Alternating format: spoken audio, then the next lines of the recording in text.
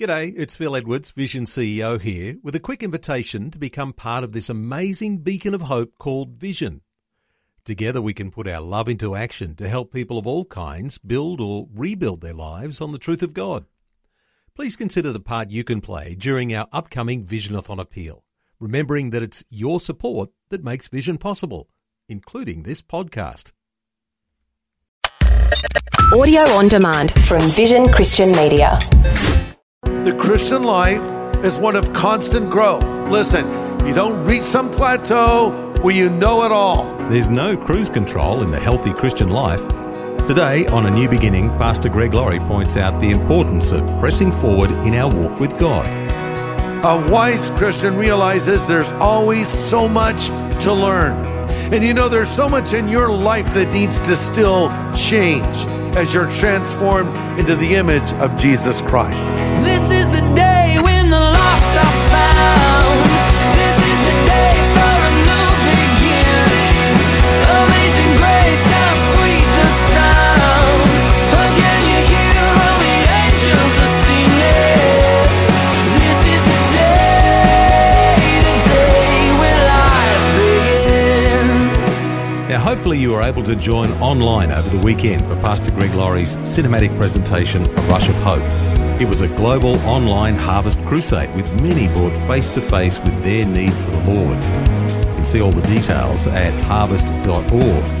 To help those who've made commitments to Christ today, on A New Beginning, we're focusing on the next step, how to walk daily in fellowship with the Lord. Some great insight is coming your way.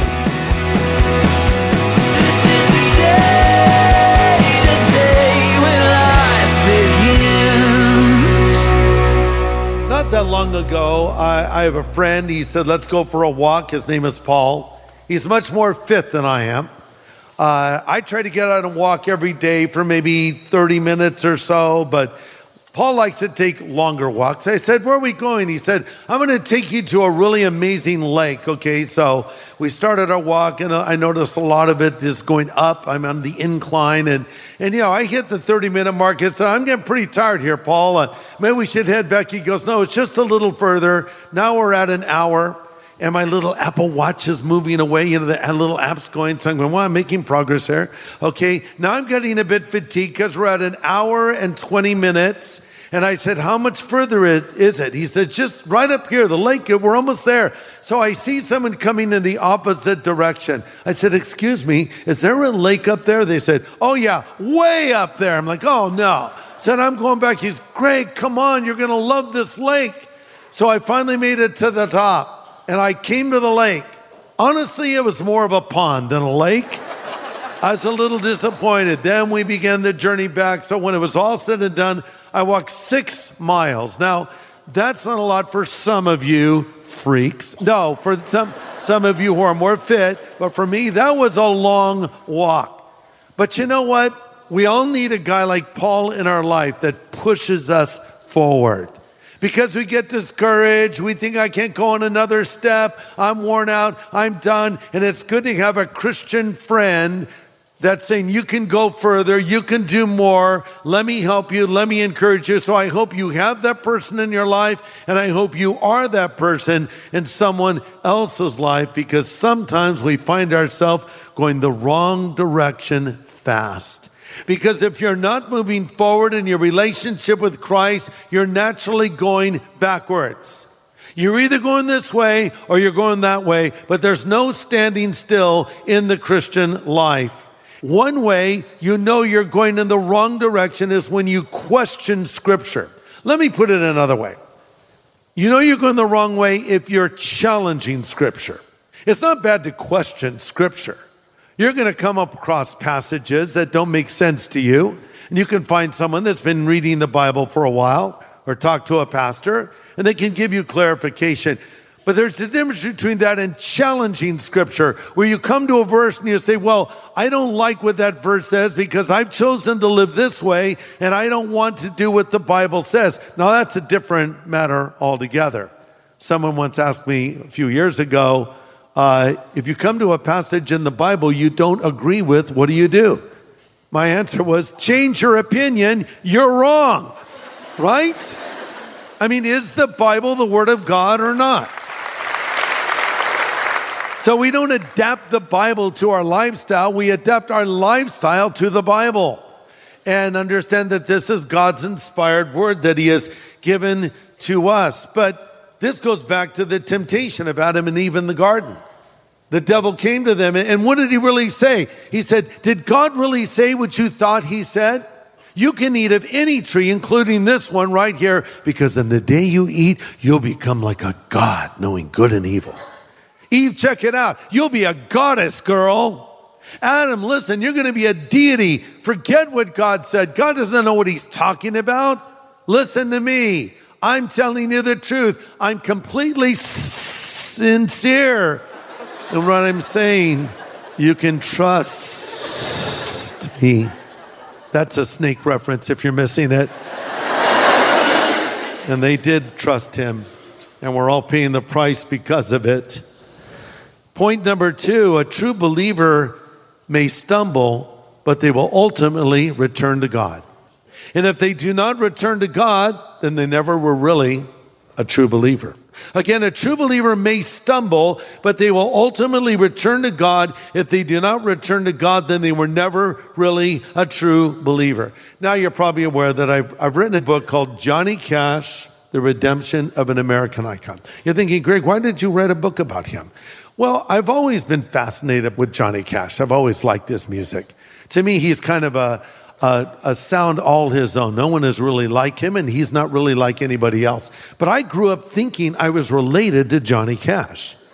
And as it turns out, my grandmother's maiden name was Fowler Cash, and she was from a city in Arkansas not far from where Johnny Cash was born. So maybe I'm a distant cousin, but I was aware of him way back. And then when I became a Christian, I realized that Johnny Cash was a Christian as well. And of course, he sang at many Billy Graham crusades. But he was the man in black. He was called by some the godfather of cool. Another called him the voice of America. Chris Christopherson, who knew Cash well, said he was like Abraham Lincoln with a wild side.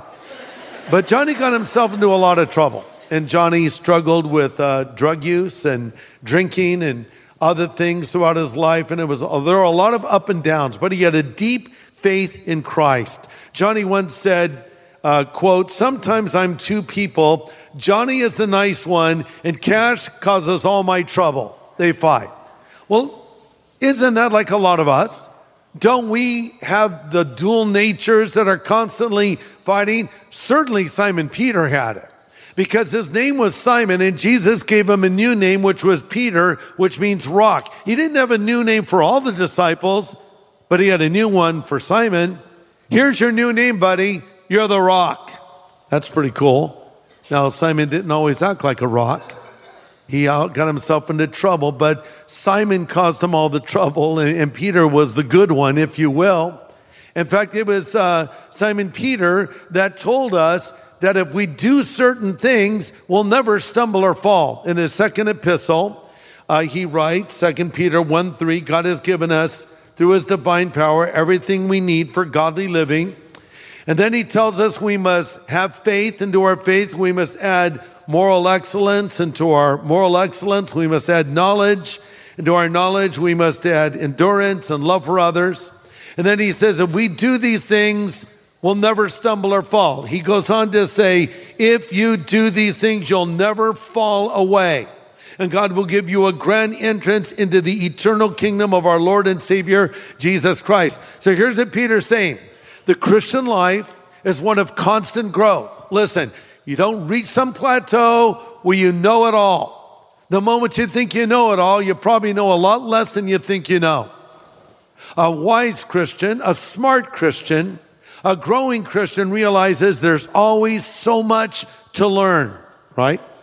And there's so much in your life that needs to still change as you're transformed into the image of Jesus Christ. And who better to tell us about this than Simon Peter? You're listening to A New Beginning with Pastor Greg Laurie from Harvest Ministries in California, USA. He's offering some important counsel today from Simon Peter in the Bible, counsel on avoiding backsliding and staying on track in our walk with God. Let's continue. Simon Peter. He's famous for his legendary faux pas, where he said things he shouldn't have said. And he's also very well known for the fact that he openly denied the Lord, not once, not twice, but 3 times. So I want to look for a few moments in the Gospel of Luke and the Gospel of John at the steps that led to Peter's fall and how he got back up again. And I think in these steps we'll learn about things we want to try to avoid. And before we come to our first passage, let me sort of set the scene here in Luke 22. Jesus is in the upper room with his disciples. He's headed to the cross. He's going to break bread with them and tell them to do this in remembrance of him. But before that, he has a fascinating conversation with Simon Peter. Luke 22, verse 31. Jesus says, Simon, Simon, Satan is asked to sift you as wheat. But I have pleaded in prayer for you, Simon, that your faith should not fail. And when you have repented and turned to me again, you'll strengthen your brothers. Peter said, Lord, I'm ready to go to prison with you and even to die with you. Jesus said, let me tell you something. Before the rooster crows tomorrow morning, you will deny 3 times that you even knew me. Put yourself in Peter's sandals for a moment. You're just hanging out with Jesus. He's not his normal jubilant self. He seems very serious, very intense. And then he turns to you and uses your name twice. Paul, Paul, Kathy, Kathy, Greg, Greg, Cindy, Cindy. Satan has been asking that you be taken out of the care and protection of God. Would that freak you out if Jesus said that to you? Freak me out. And it's interesting that he says Satan has been asking for you. Sometimes we'll say, the devil's been really hassling me lately. The devil's been tempting me. I seriously doubt most of us listening to this message have been tempted by Satan himself. Now understand, you were tempted by one of his minions, not those minions, not the cute ones, no, by one of his demons. Because demons are fallen angels. Satan has a network of fallen angels or demons that do his dirty work, etc. So you were tempted by Satan in effect, but probably not by him directly. You see, the devil is not the equal of God. The devil can only be in one place at one time. But here's my point. The devil himself came looking for Peter. But Jesus then says, I have prayed for you. And I want you to know that the Bible says Christ lives to make intercession for you at the right hand of the Father. Jesus is in effect praying for you. So the next time the devil comes knocking at your door, send Jesus to answer it. That's what happened here. I prayed for you, Peter, that your faith would not fail, for when you have returned, you'll strengthen your brothers. Returned? Lord, Peter says, I'll go to prison for you. I'll die for you. Well, since you brought it up, Rock, you're going to deny that you knew me 3 times. So he warned Peter. That brings us to Peter's first step down. And I would say that this particular attitude is at the root of any and every person who has ever fallen away from the faith, or any person who has ever stumbled or fallen. I don't care what the particular sin is they're involved in. It always starts here, and it's self-confidence. Self-confidence. Verse 33, he said, Lord, I'm ready to go with you to prison and to death. Jesus said, Peter, the rooster will not crow this day until you deny 3 times that you knew me. According to Matthew's gospel, Peter added this detail: even if all are made to stumble, I will never be made to stumble. How did this come up? Jesus said, one of you is going to betray me. And the one who's dipping with me right now is the one. And they would take their little pieces of bread and dip it into the sauces, like we might have chips and salsa. Who likes chips and salsa here? I love chips and salsa. I go into a feeding frenzy with chips and salsa. Anyway, so think of yourself with your friends, you're dipping your chip. And please don't double dip, okay? Because some of you do that, and I'm going to point you out today because this has to stop. No. Just one dip, then you eat the chip. New chip, next, okay, anyway. Because I don't like to see residue in the, anyway. So here they are, they're having chips and salsa, so to speak, and Jesus says the guy who's dipping his chip in the salsa is the one who's going to betray me. At that moment, Judas has a chip in the salsa. Everyone looks at Judas. He's like, dope, Whatever you do it quickly, says Jesus. Now he says these other things, and Peter says, they'll all deny you. I'm not a lightweight like Judas. And even if these others betray you, I, Rock, the guy you gave the new name to, will never betray you. Careful now. You look at someone who falls into a sin, you'd say, I'd never do that. I'd never be unfaithful to my wife. I'd never become an alcoholic. I'd never become a drug addict. I'd never do that thing. Hold on now, buckaroo. You have the capacity to do that and much worse. And it's when we think, I'll never do that you're trusting in yourself instead of trusting in God. The Bible says pride goes before a fall and an arrogant spirit before destruction. So this simply means that I go through life aware of the fact of my weakness and my vulnerability and my propensity to do the wrong thing. As the old song says, prone to wander, Lord, I feel it. Prone to leave the one I love. Self-confidence. And that leads to the next step down, prayerlessness. Now, I don't even know if prayerlessness is a word. How many of you think it could be a word? Raise your hand. Okay, we have a quorum. It's a word. Prayerlessness, just not praying about things. Look at Luke 22, verse 39.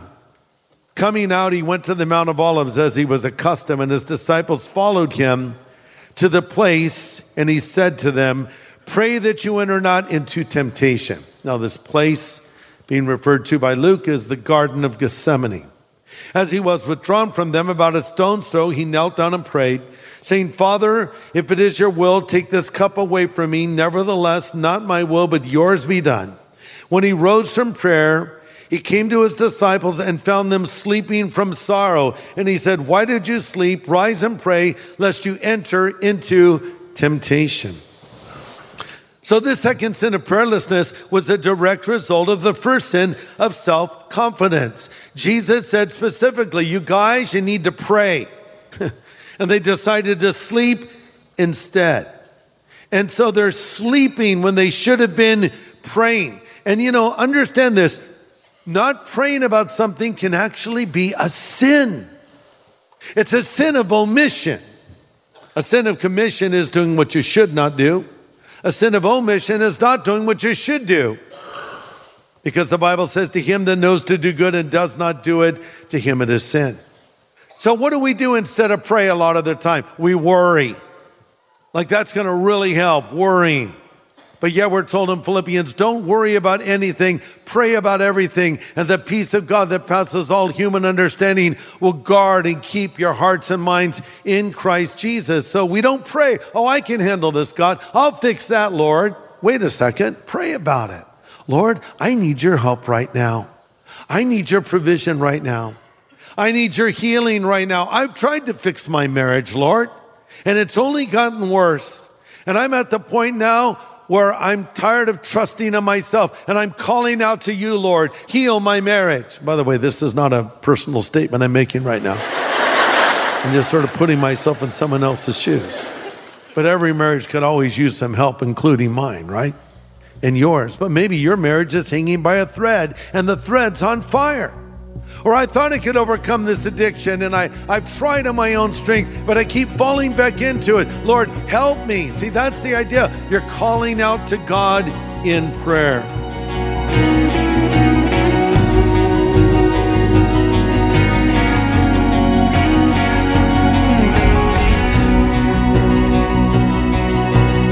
Pastor Greg Laurie with some important counsel today to help us to seek the Lord in those times of desperation. Well, tomorrow we'll have more insight drawn from Peter's denial of Christ. We're looking at the steps to spiritual decline and how to avoid them. That's tomorrow on A New Beginning. This is the day when life begins. If you'd like a copy of today's full message from Pastor Greg Laurie, just get in touch with Vision Christian Store. It was called How to Never Stumble or Fall. Just go to visionstore.org.au or call 1-800 00 50 11. Thanks for taking time to listen to this audio on demand from Vision Christian Media. To find out more about us, go to vision.org.au.